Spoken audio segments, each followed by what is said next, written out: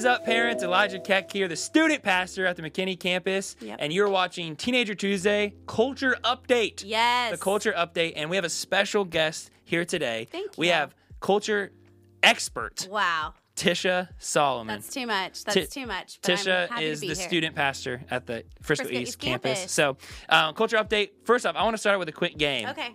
It's a tough in. game. Is it Parents, hard? Kind of. All right. I think for old people it will be. I'm definitely the oldest one in the room. So. So this is how it works. I have 4 things. There's new slang. Okay. Whether it's new or not, it's new to us, I guess. Us-ish. And I want you to give your answer for it. I think Okay. you should get them all right. Parents, try this at home. See if you know these. Okay. Let's do it. First one is this. What is a situationship? Okay, so situationship, you hear things as a student pastor, and so you kind of have to guess because you don't want to be like, wait, what does that mean? And Yeah. so you kind of guess. So if I'm guessing, a situationship based on what I've heard and conversations I've heard is where you are kind of in a relationship with someone, but nothing is official, and you don't call someone your boyfriend or girlfriend. It's just kind of like you guys hang out and you're Right. together, but you're not together. If someone said, do you have a boyfriend or girlfriend, you would say no, probably. Right. It's a situation. Right? Yeah, that's perfect. It's in between. It's like talking pretty much. Talking, Yeah, right. We're it's a talking. situationship. Yeah, All right, next got it. one. I like this Okay. one. I heard this one recently from Okay. a student. The ops.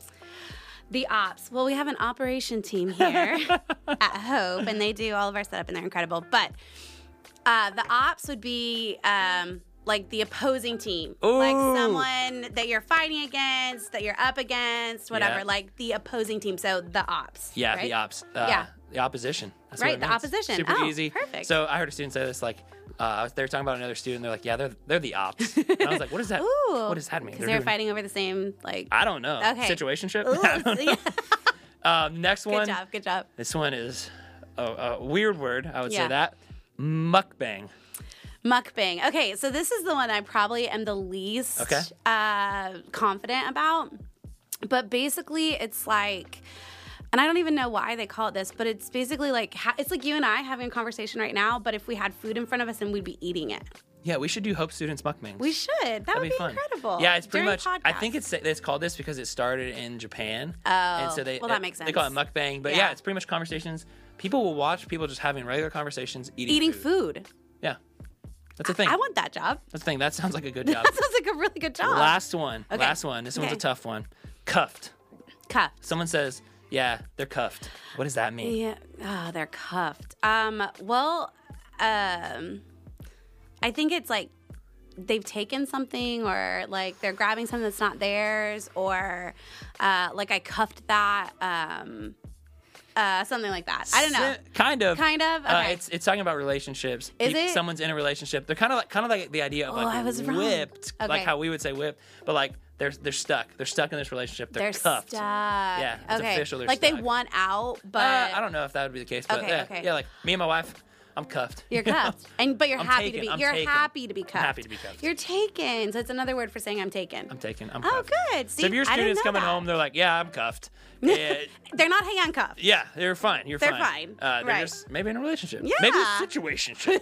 Who knows? Who knows? But now you know to ask that question. Yeah. Hey, today we have one main thought, and it is it's about thoughts. Ooh. And it's something I actually was talking with a student recently, and a student that's dealing with identity, and she is non-binary, struggling a lot, and she wants to, work on her thoughts and get better. But she said this phrase to me, and it really surprised me. We've talked Yeah. about this a little bit, but it's the phrase intrusive thoughts. Intrusive thoughts, and this is a very popular thing right now amongst teenagers, and pretty much what this is, I'm going to give the definition and then kind of talk about maybe the side that they came from, but that students could come from with Yeah, this. that's But good. the definition is intrusive thoughts are unwanted thoughts that can pop into our heads without warning at any time. They often are repetitive with the same kind of thought cropping up again and again and again, and they can be disrupting or even distressing. All right, so pretty much this is a thought that a student is having, things that are just popping into their head that are just just coming up time and time and time again. And Yeah. so some of the examples are honestly pretty disturbing from the examples that I've heard. And it really has a lot to do with like very weird things like, hey, I'll just randomly think about having sex with that person, or like, maybe I wonder what that person would look like naked, or I wonder like kind of another example would be like holding a baby, like you said, and you know, the idea of you know, have you ever thought like, what if I drop this baby right now? And you keep thinking that over and over and over again. And so it's that disruptive, intrusive thought. Do you have anything that when it's really like, there's no reason for this thought to pop in. It's not like, I mean, when you're holding a baby, then obviously like you're holding the baby. So the thought is, well, maybe I'm going to drop the baby, you know, but like, as far as a student, when she was talking to you, it was more like they just pop up randomly. Like, I'm not thinking about anything like weird or whatever. I'm like going about my day, doing my thing. And this thought pops into my head, and I can't, like, it just keeps coming, and I can't keep it from coming, basically. Yeah, and man, I think this is something that the more I pray about it, the more I think about this idea, because I had to look this up because I didn't really know, and I wanted to be aware of what that was and what she really thought it was. Yeah. And from her perspective, it's almost an excuse to think the way she wants to think. Right. Oh, I can't help it. I can't help that I think this way. It's an intrusive thought. Right. You know, and it is, I want to make clear that this is a mental health disorder that is real, but it's also something that everyone goes through. Everyone has disruptive thought. Everyone has intrusive thoughts to some extent. And what causes this is anxiety and stress. Yeah. That's one of the main factors of this. And so I think obviously as teenagers, you got a lot of hormone stuff going on. For sure.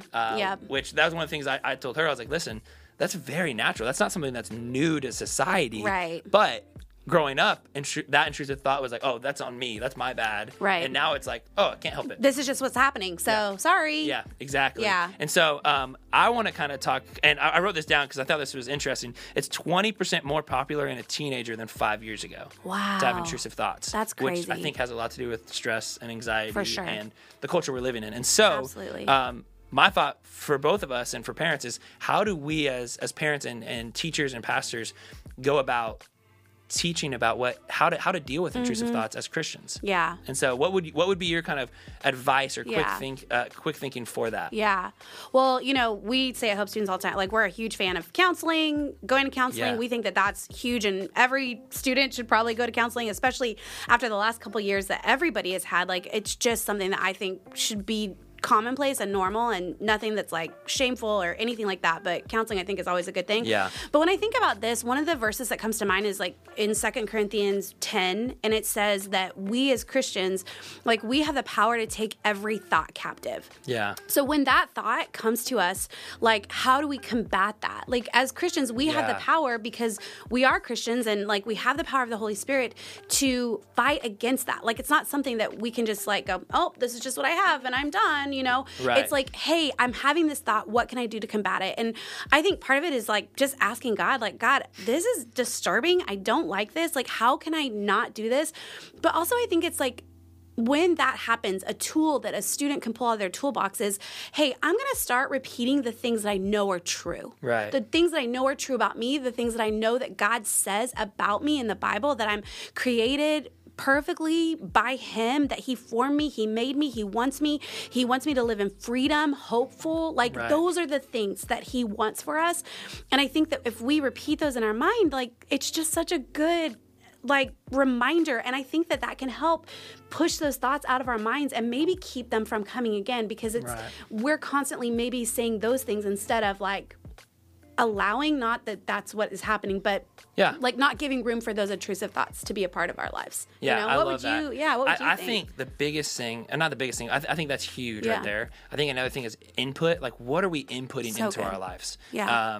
And I'm not saying like you're going to get rid of intrusive thoughts in general, but if you're watching TV shows with violence and you're playing video games with shooting, and then all of a sudden you start thinking about, what if I shot somebody? Yeah. There's a reason behind that. There's a correlation between those two. And so what is our input? What are we inputting? That's TV shows. That's, you know, Snapchat. That's music. All those things. Yeah. Music. And I think those play a big part into, you know, I love, I don't remember the verse, but it's we're a slave to what we obey. Yeah. And I think that's huge. What are we obeying? What are the things in our life that we're allowing? And we're going to be held on to those things if we allow those things in our lives. And so I would say as a parent, watch input, especially with middle school, and high school, but watch input, and I think that'll be a big help for intrusive thoughts. I think parents too, like, you have a say in input, like you do. And even if your student says like, this is weird, nobody else is doing this, no other parents are like this, that's just is not the truth. That's the reality. It's not the truth. And you still have such a big say in your students' lives. And sometimes they need you to step in and to help them realign, because maybe they don't know how to do it. They don't know like the walls or the parameters that can be put in place, and they need you to do that. And so it's not weird. And sometimes they need that as parents. Like, we need to be able to step in and do that. My last thought on that would just be, as a parent, knowing that your input might look a little different than a student's input. Yeah, for sure. And just because you are watching something and you can manage it as a Christian, doesn't mean that your student can. And so be careful about what you're watching too. And maybe that input might help you in your life too. So, but I would say this: pray for your students. Pray for students dealing with this. It's a mental health thing. Yeah. So counseling is huge. If students come to you with that, like, counseling is a big thing. Talk to a counselor about that, but also pray for your students dealing with this. Is because society is making it an excuse, and I don't like that. But prayer is a huge thing, and prayer and God can change hearts and thoughts, and like you said, absolutely, it's a huge thing. So that's all we have for you, parents. We love you guys. We love you. We believe in you. You can do this. You are not alone. God is with you, and so are we. Yes. We love you guys. Love you guys. See you next time.